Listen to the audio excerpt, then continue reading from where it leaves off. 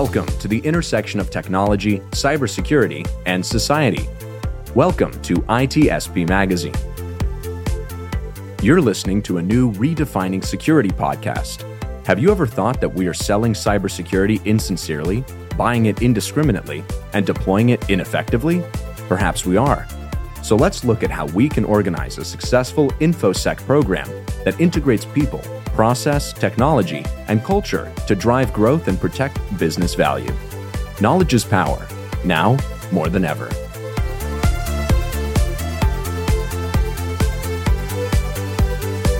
Imperva is the cybersecurity leader whose mission is to protect data and all paths to it with a suite of integrated application and data security solutions. Learn more at imperva.com. Asgardio by WSO2 is a developer-focused identity and access management solution.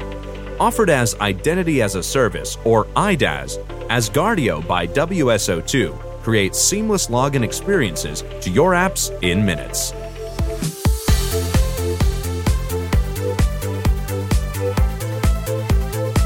Hello, everybody. This is Sean Martin, and you're very welcome to a new Redefining Cybersecurity podcast here on ITSP Magazine. And sometimes I'm joined by my co-founder, Marco. He's off in space somewhere doing some other things. I'm flying solo today in the atmosphere somewhere, and I'm joined by two guests who are going to talk to us about satellite security and probably broader space security as satellites connect to that. And Marco and I have had many conversations on this topic, where satellites don't just play a role in space, but also in terrestrial activities and maritime activities and a bunch of things. So they have a hand in a lot of stuff, which I'm sure our guests today will share with us. And on the show, we have Logan Finch and Jason Williams. Thanks, guys, for being on. Thank you. Thanks, Sean. So very quickly, maybe just a few words from each of you so folks know who they're hearing from, what you do, why you do it, and why specifically Hackasat is something that you're so interested in. Logan, you first. Sure. So I'm the technical lead for the Hackasat CTF at Cromulence. That's the company that Jason and I both work for. Jason's the CEO. And I'm an engineer that's working on the Hackasat CTF. My background is in aerospace engineering. I was brought on to Cromulence to build this CTF, which creates a CTF around space systems and space cybersecurity. So my background being in space, I understand space systems from a holistic level. Ground system, the satellite, and kind of everything in between. So then I came to Cromulence, which is more of a cybersecurity company, to help them build the CTF and make it realistic in terms of how it maps into realistic systems. Yeah, and I'm sure we'll touch on that because that's probably one of the biggest challenges is putting this stuff in the hands of people who need to test it to see where the boundaries are and how those boundaries can be exceeded and the systems be misused for nefarious purposes. Jason, a little bit about yourself. Yeah, like Logan said, I'm the CEO of Cromulence. Just a little background, Cromulence is a national defense contractor specializing in cybersecurity for the U.S. government. A little about myself. I've been doing cybersecurity for a little over 15 years now. Started as an electrical engineer and a software engineer, and then found my way into securing software systems, evaluating software systems, assessing them, and then co-founded this company around it with a specialization really in space systems, embedded systems, and so forth. Love it. And I don't know who wants to take this, but what I'd like to do first is maybe just get an overview of what's involved with a satellite system. And we can connect it to space exploration to start. And if you want to touch on some of the other things that I mentioned, like maritime or or weather, which is an important topic at the moment, we can certainly go there. But what's involved? Because I can picture ground-based systems and in orbit-based systems. I don't know if there's anything in between. Obviously, the communications, there's software and sensors and all kinds of stuff. Maybe who can give us an overview what's involved in this whole picture? I can grab that one, Jason, if you'd like. Sure. So space systems from a high level. Well, first you have the satellite, right? That's the kind of the obvious part that everybody thinks about. The satellite's in orbit around Earth. Depending on what the mission of the satellite is, there's a lot of different orbit types that provide different geometries for different missions, and allow the satellite to do whatever it's up there for. And I guess in this we'll kind of scope it down. We're talking about satellites going around Earth rather than other spacecraft that might be leaving Earth and going to Mars or something like that. But I digress. So for satellites, we're orbiting around Earth. They're doing their mission. Well, that's just a very small part of a very complicated system. The satellite itself, obviously, a complicated embedded system. A lot of them take years of development. At least traditionally, the big some of the larger satellites that are up there, thinking things like GPS and weather satellites. Those are large vehicles that have gone through a lot of development. They have to work. Then there's these whole new round of satellites, all these small satellites, CubeSats sometimes you'll hear, small satellites, nano satellites, are smaller satellites, and there's a lot of startup companies that are building these to do missions at much cheaper than previous missions were able to be accomplished. They may not have the exact same capabilities as these large systems built by governments or large contractors, but they're much cheaper to produce and build.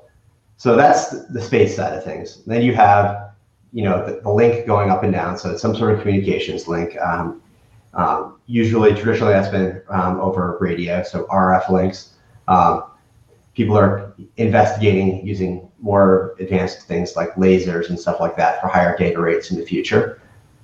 That's all been done. It's just not necessarily the primary way that most satellites are controlled. Then for most systems, you have a large amount of software and system running on the ground. So you have whatever's controlling the satellite.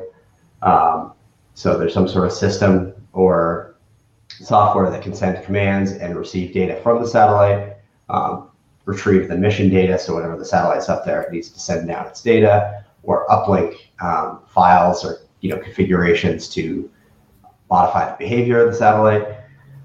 And all throughout this entire kind of chain, there's cybersecurity issues at play. Some of them are really obvious, and some of them are, much less obvious, but still equally important. And traditionally, the space industry has kind of, relied on security through obscurity and some, we're not that interesting. Nobody's going to be going after us type stuff to avoid, a lot of cybersecurity practices. But I think that's, changing really fast right now. And as you're describing some of those elements, I couldn't help think about industrial control systems and critical infrastructure, which perhaps this even fits in as a category. And a lot of those systems, SCADA systems, for example, weren't originally designed to connect to things or the internet more specifically. And that poses a lot of problems. This sounds obviously like it has a connection design built in from the ground up, but you just mentioned that it's security through obscurity is kind of the main method. What challenges do we have going back if that's the case? If security wasn't built in by design, what challenges do we have going back to kind of fix some of these things? I think, Sean, you brought up some interesting analogs. Obviously, industrial control systems have some similarities there. One of the ones that we've found with space systems is just the lifespan of these vehicles, the lifespan of the operations, the systems involved, and things like that. So you have you have NOAA weather satellites that have been in operation for 20 years in some cases. You got to think about the state of cybersecurity 20 years ago, or even at the time at which these vehicles were designed. We're talking like Windows 98 time scales here. I was going to joke when 95. You're going to go back that far, but things in cybersecurity, just general concepts, defense measures, certain things like that, and even these concepts didn't even exist back then. So we have systems that are in operation today that are running without any of these kind of security protections that we take for granted today on like desktop class systems and server class systems. And that's kind of true in the ICS world as well. You have industrial control systems that are, still in operation. If it isn't broke, don't fix it kind of mentality. And then you've got them hooking up to the internet. Whereas satellite systems, they were hooking them up via RF communication links and multiple ground sites being connected to each other, either through SATCOM terminals and even sometimes, analog phone lines, over dial-up modems, that sort of thing. And so there's just a lot of challenges there with those systems because, are there the budgets there to modernize them, to protect them? And how do you fix a system or secure a system that's already in operation, that's in space, right? So a lot of the concepts that we're visiting in Hackasat is about designing secure systems, but also about bringing into that thought process about as you're designing these systems, how do you make them future proof? Throughout the lifespan of those vehicles, and that's something the community at large, the aerospace community at large, wasn't really thinking about probably when they were designing these vehicles 10, 15, 20, 30 years ago in some cases. And forgive my ignorance here, but I'm going to ask anyway. What's the oversight landscape look like? I presume there's a lot of government entities building these things, and certainly commercial entities building these things. I don't know if the people that are building them are also running and managing and maintaining them. Is there something equivalent to an FAA that kind of keeps track of who's doing what? And I don't know if it's not just managing the location of the devices, but who's running the overall oversight? Is there an overall oversight? I would think NASA is a good example, but I doubt they're looking at every satellite. Yeah, certainly not on a global perspective either. Yeah, you got to think about that from an international perspective, not just from from what we do maybe in the United States, right? I know there's certain standards for like the communication links, like you have to adhere to like FCC filings and things like that for different bands of operation. But and obviously to the vehicle design parameters, just to make sure the vehicle will survive in outer space, which is a pretty hostile environment. But maybe Logan, you can elaborate on if there's standards beyond just the vehicle specs and the communication links and things like that. I'm not aware of too many, but Logan would probably be better suited for that question.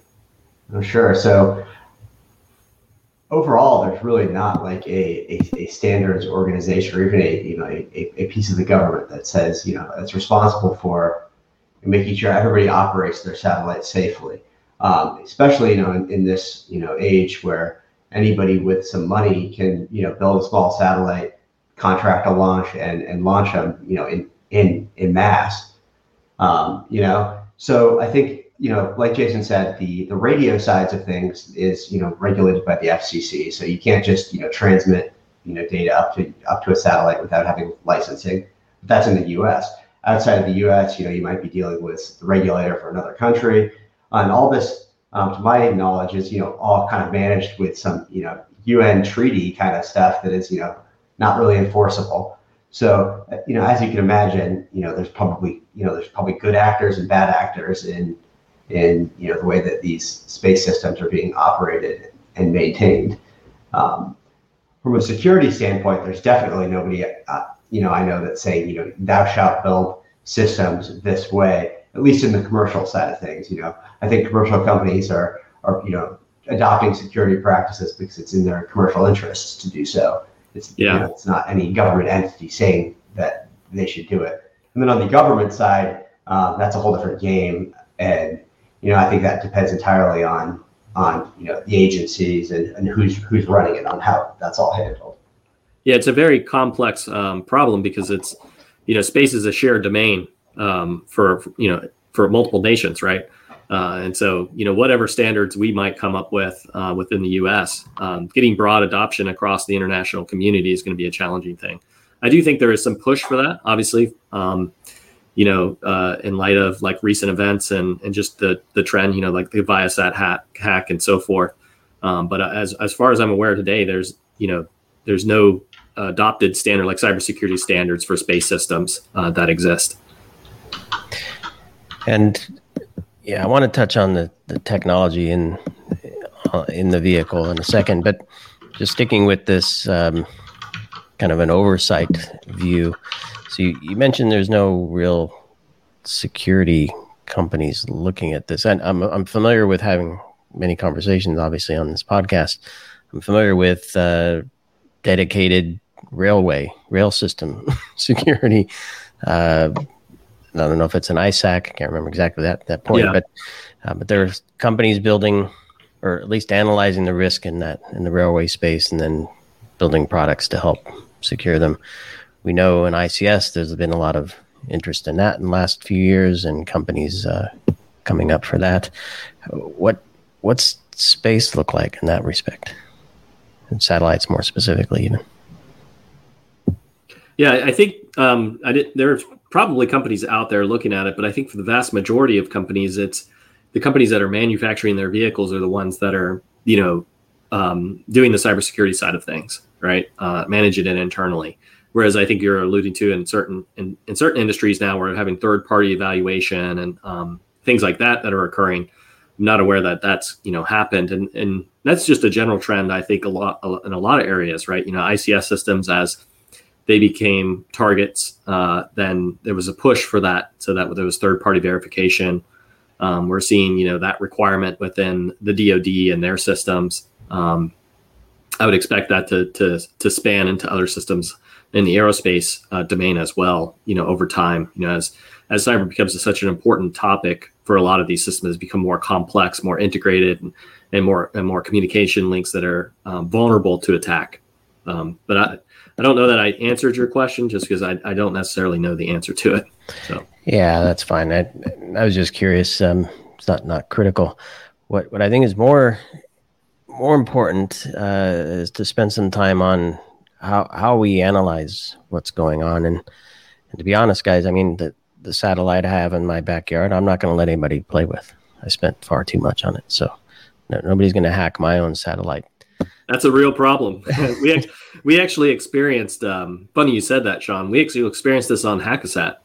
So the competition, when we first started working on the competition and designing that competition, we went around and asked within the aerospace community, hey, could we borrow one of your satellites? And went to these companies and within the U.S. government, and the pushback was real. Most I think every company we encountered said, no way, we're not putting our satellite on display to let hackers attack it. And so what we ended up doing for Hackasat is in light of not having a real satellite, we designed our own. An exemplar satellite that was representative of real systems, incorporating software and architecture from real system, just because nobody was willing to do that, right? Like you're now seeing at DEF CON in the car hacking village, right? Tesla and other car companies are donating cars, and people are able to go to DEF CON and they're actually able to look at these systems. Maybe that needs to be something that the aerospace community considers, bringing some of these, systems to these hacking competitions to light, so that it isn't such an obscure system anymore. It becomes more in the public domain, so that the public and these really, resourceful and capable hackers that exist can have a chance to look into these systems and evaluate them. Yeah, and I'm glad you brought up the car hacking village. I know the aerospace village has support from the aerospace industry as well. Primarily, I know this is driven thanks in part to our good friend Steve at the Aerospace Village that put us in contact with each other. But having access is certainly critical. So I was joking, but mainly to make this point that we need the support of industry, right? Yeah. And the government, the makers of these things. So tell me a little bit about, I'm not going to go down the risk path because we'll spend too much time on all the things that can happen there. Yeah. I don't know. Hacksat 3, let's talk about the history. What was the original one like? Has the mission changed since the first edition of it? Tell me a little bit about what's going on at the event. I'll try to go through it quick because we are in our third year, so there's quite a bit of history there. But I think it started some time ago. There was the group of people within the government, and they basically posed the questions: we want to do a competition around hacking satellites, and Cromulence got involved because of our work that we had done prior with DEF CON Capture the Flag. Some of the members of Cromulence were on one of the teams that hosted DEF CON Capture the Flag, myself included. And so we just went out to, I believe we went out to Virginia and the launch site there on the coast. And we all got together and we just brainstormed this competition. And so in the first year, we came up with this concept that we would be hacking back a satellite. So we were, the concept was that an adversary, had hacked the ground station and a space vehicle and had gained control of it, or something like that had occurred. And so year one, the teams were basically hacking through from starting from position of the ground station, attack the ground station, gain control of the ground station, get the crypto keys, then communicate up with the space vehicle, and then pivot through the different components in the space vehicle and regain control. And that was a very scenario-based concept for Hackasat 1 finals. So the teams were not in direct competition with each other necessarily. They were all working on independent vehicles that we had built basically a rotating environment that rotated about every 15 minutes. And the vehicles were on air bearings floating in these acrylic spheres. And so they had a single axis control authority with a reaction wheel on it. And the final objective of their of the challenge was to rotate the vehicle in the room and take a picture of a paper moon on the wall, and then downlink that to the ground station and submit that to us as organizers to prove that they had done that. I believe one single team, at the last minute was able to do that and get through that. There was a lot of different challenges involved with that. And then we evolved, Hackasat into, let's make it a little bit more of a what is known in the CTF community as kind of an attack defense style game. So there was certain aspects of the game where the teams could actually send commands to their opponent's satellites and attack each other's satellites. And so we evolved the realism of the game with more realistic space systems and so forth in Hackasat 2. And then, we got a lot more coming on Hackasat 3, but I can't really talk too much. Maybe I'll let Logan field anything there, but that's pretty much the origins of it. And a lot of it came from just, like you said, was bringing that awareness to the community. These systems are vulnerable to hacking, and that we need to secure these systems, and we need to get this cybersecurity community and the aerospace community working together. And that's exactly what teams did to win, as they brought these two different, I'd say, multiple disciplines together to form a team to work through these scenarios. Because this is not just a cybersecurity competition. This is this involves satellites and space systems and so forth. And so it requires pretty capable teams to solve these challenges and to even compete in Hackasat at the level needed to get to finals. Yeah, I love that. Maybe Logan has some additional points here, but I'm just wondering, kind of to that last point, Jason, what is required? Can you take somebody who's been hacking Windows 98 for years, or who manages an enterprise IT stack that is primarily in Linux and Microsoft? Does that stuff transfer over? I think some of the concepts do, but to get to really compete in Hackasat, you've got to understand so many disciplines. So Logan can go into maybe all the details, but we challenge across the domain. So it's not just, can I, assess a, software binary or, system or something like that. It's orbital dynamics. It's understanding protocols, RF communications. We challenge people, across the spectrum of all these disciplines, which is kind of really unique, I think, with space systems, for the cybersecurity community, because spacecraft are complex systems. They're complex, they got sensors, actuators, they've got, physics involved, there's RF communications, all of these very complex, engineering fields to make these systems work. And so that's one of the elements of Hackasat. Logan, just maybe explain some of all the different things, about it. Sure. Like Jason said, space systems in general are systems of systems. So, your usual terrestrial cybersecurity expert, might be comfortable on the ground network side of a space system. That's going to look a lot like other ground networks, servers running applications, doing normal, IP communications, doing normal things, data processing, all that kind of stuff. Well, then, on the other side, you have, spacecraft experts, people who understand the engineering and hardware for spacecraft.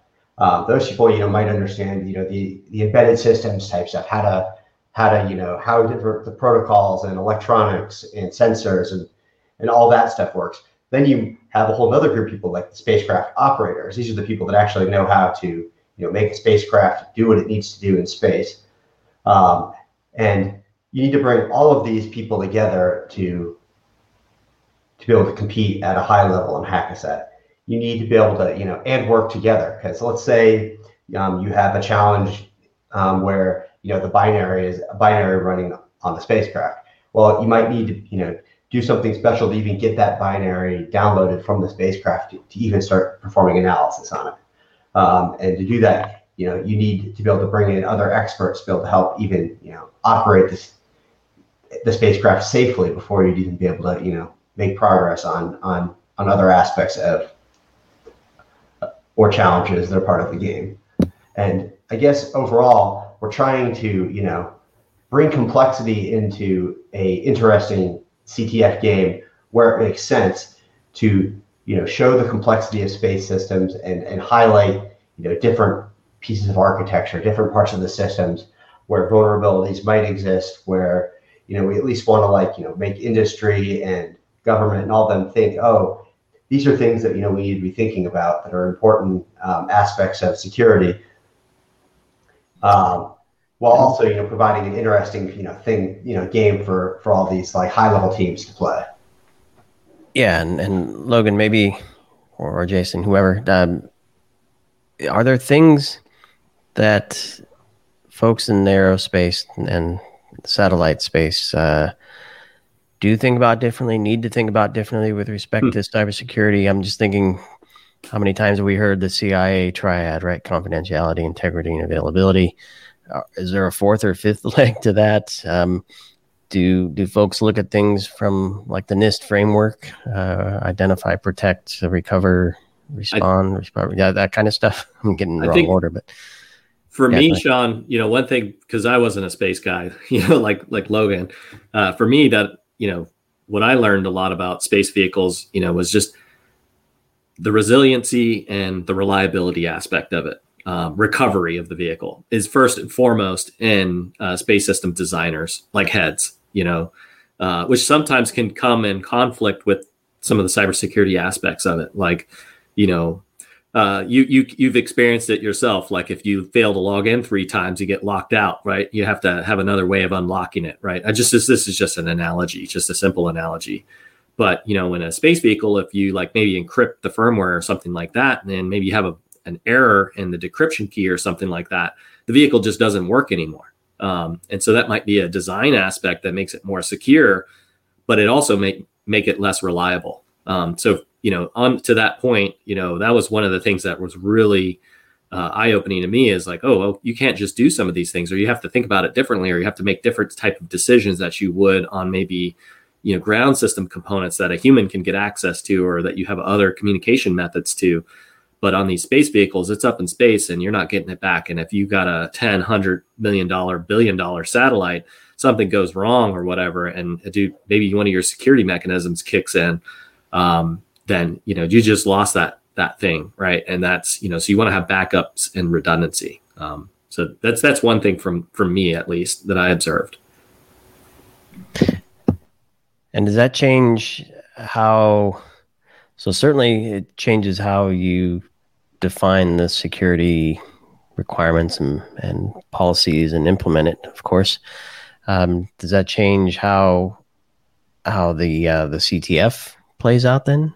I don't know, because it sounds like if I guess the question might be better put as, do we know what some of those policies are? Do we know that there won't be 3 failed logins because we know that will brick the system? Or we know if we won't allow these types of injections to occur because it'll destroy the data and disrupt communications and it'll brick the system. Does it change things like that? So I think from the CTF side of things, we try and build a system for the game that has realism in those areas where it makes sense. And then where we can, as designers, kind of step back and say, with the system we build first, and then, second, if it's really, difficult to build, those safeguards in, we can always have rules and stuff like that saying, don't be going and DOSing, everybody, because, while you might be able to do that in real life, it makes, a CTF very boring if, you can just, if one team can just make it so nobody can do anything. But, in general, space systems from an architectural level have, lots of vulnerabilities in them. And most of them are there intentionally, like Jason was saying, and they're built into them to, make the systems reliable, resilient, and recoverable. Because, in space, you can't get it back. And, you want to be able to, if something happens and something changes, you want to be able to maybe, change the software of the vehicle, 10 years down the line to do something slightly different or slightly better, right? And if you have any of that kind of stuff built in, there's inherent risk and security vulnerabilities that are going to exist. Yeah, it's funny because in the competition, there's, we implemented some of the software from real space systems, like NASA core flight software, and just some of the services are like download memory, poke memory, just simple commands like that, and they make sense for a space vehicle because, like, if your space vehicle's behaving anomalously, right, you might want to know what's going on. So read memory. Is memory corrupted? Is one of these tables corrupted? Right. Likewise, let me change one of the parameters in that table. Right. Just send a command, poke the memory in the table, and change it. And those are things like in the cybersecurity community, like what? Why would you, write directly to memory command? Like that's absurd. But they take for granted, I think, and I don't know that it's necessarily taken for granted. Probably poor choice of words there, but they implement these things for specific reasons, right? For like Logan said, it's resiliency, reliability, recovery, but and so that those are some challenging concepts for both the cyber, and that's why we kind of need cybersecurity community to work with the aerospace community, because they can bring into light, like maybe poke memory shouldn't just poke all the memory. Maybe it should, poke a certain memory addresses, and maybe you should have protected commands, or maybe you have some security guards or privilege levels and certain things like that, right? Introduce those concepts, and those concepts I'm sure are being introduced, as people are looking into these systems, but that's just kind of one of those eye-opening things for me, anyways, that I thought was really interesting. Yeah, isolating commands, separation of duties, authentication, and those types of things. So as we come up to the end of the conversation here, I wanted to maybe quickly touch on because what we've talked about thus far is kind of identifying weaknesses and exploiting them as part of the CTF. Do you know if there is any monitoring for these types of activities, and is that part of the CTF at all? Are you watching what the teams are doing and observing signs of potential malicious activity? So we, as the organizers, we have built in our own instrumentation where we can, monitor what's happening in the game. We can see, to the best of our knowledge, what teams are doing. We just need that kind of stuff to be able to, you can score the game and figure out who's winning. So from that aspect, yes, we have, that level of monitoring to understand, what's happening, which allows us, at least, also then go back and see, how did teams do what they did and, understand what happened. Yeah, Logan, can you talk about maybe like space systems, the monitoring that, they have, like at the ground station level, like all the commands that have been sent to the vehicle, downlink all the data, recording that, capturing that. Yep. So, I think, as systems have modernized and, all the, requirements to log everything have, slowly percolated their way into space systems. I think there has been, an effort to, at least like log the types of commands, the data going up to spacecraft and, and even, capture like the raw binary, and that kind of stuff. So, even if, something were to happen, after the fact, you could go and, perform analysis and figure out what may have happened in like, a link if like a command went badly or something like that. But in general, as far as like, the actual systems, in general, it's been, it's hard to monitor, embedded systems, especially when they're purpose built and, running, older technology that's, space rated. So like, it's hard to do, real-time monitoring actually in space. So on the ground, if it's a terrestrial system, you can imagine that, most of like, the monitoring stuff is probably happening somewhere, you'd see in, normal kind of network systems. But, I think that the space community has been slower to adopt a lot of that stuff than, the commercial web community that, got, hit by, all the hacking and all that stuff so much quicker, and, learned their lesson much faster in terms of adopting those kinds of practices. Yeah, they don't have, CISOs and things like that sitting on the vehicle watching every command on the bus, right? Like you might be able to have in a corporate network environment or something like that. Just because the data is precious for a satellite, right? Like downlink and uplinking data is a precious thing, right? So you want your payload, focused on that primarily. You don't want, like a cybersecurity person, just sitting there, right, poking at the vehicle all the time. One thing they do have though is they do have, other vehicles, the same class. They have satellite simulators and flat sats and things like that. So they have representative systems on the ground, so they can kind of replay, their commands back to those satellite simulators and see how it should behave, and compare it against the real vehicle. And there's a lot there, that goes on. That's a whole domain in and of itself, right? Is simulating these vehicles and so forth. Super exciting. We didn't get to what's actually in a vehicle technology wise, so maybe you guys will come back and we can have another conversation on that. Before we go though, two things. One, there's Hackasat 4 is on the horizon. I don't know who wants to share that, and then maybe somebody, the other one, if you can share a final call to action for the more immediate one in a few weeks, Hackasat 3, how folks can join you. So who wants to share what's on the horizon for I'll let Logan handle the Hackasat 4 one. Sure. So Hackasat 4 is going to be the first CTF in space. It's going to be against a spacecraft that's launching next year called Moonlighter. This is going to be put on by the government. They're funding the launch of this spacecraft, and the competition for Hackasat 4 is actually going to be conducted on board a real spacecraft in space. So the teams that are the finalists for the Hackasat 4 finals next year will have a very interesting problem and competition for them to play and go up against. That's super cool. Super cool. So that's out there, 2023. And Jason, more immediate. How can folks connect with you for? First and foremost is go to www.hackasat.com.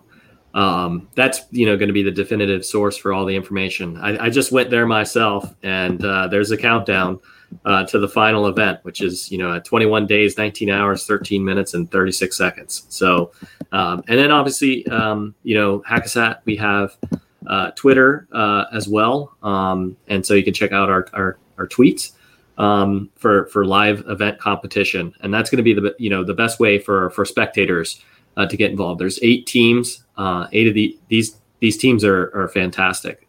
We've watched a lot of these teams over the last couple of years now compete in this competition and just surprise us as the organizers, do some amazing things. There'll be live streams that'll go on during the event that will be posted so people can get that. I believe that gets posted to YouTube. And we go into detail and talk about some of the competition's elements that these teams are solving and some of the unique things that they're doing. It's really just some very interesting stuff. And you can look at some of the stuff we did previous years to get an idea of just what's in store for these teams and what's coming up. But the definitive source is our website, so www.hackasat.com, and it's only 21 days away now, and so I'm really excited about it. I'll be out there with the guys, and it's always a fun ride. It's an interesting 36 hours, I think, is how long the competition is, and the teams they're all probably getting itchy and preparing and all thinking about it, because it's, they put forth a lot of effort for this competition. There's a lot riding on it. And these teams, like I said, are just truly fantastic. Some of them, 50 players are involved in some cases, and it's a sight to see for sure. I love it. And sounds like there's plenty of room for spectators to participate, even if you're not going to be behind a very important keyboard during those 36 hours. And I have to say, there's a ton of resources on your site as well. Yeah, Jason, Logan, it's a pleasure to chat with you, and congratulations on the 3rd anniversary of this event, and exciting things coming with Hackasat 4.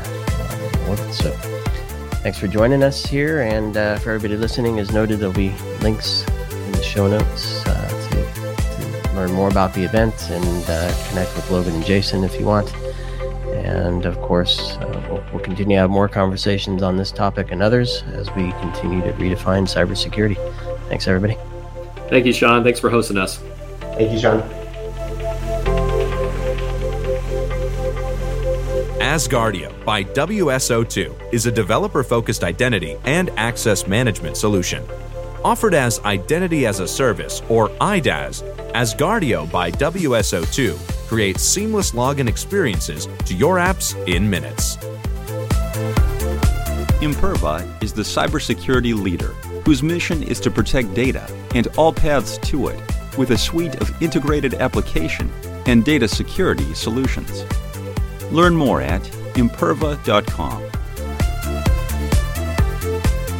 We hope you enjoyed this episode of Redefining Security podcast. If you learned something new and this podcast made you think, then share itspmagazine.com with your friends, family, and colleagues. If you represent a company and wish to associate your brand with our conversations, sponsor one or more of our podcast channels. We hope you will come back for more stories and follow us on our journey. You can always find us at the intersection of technology, cybersecurity, and society.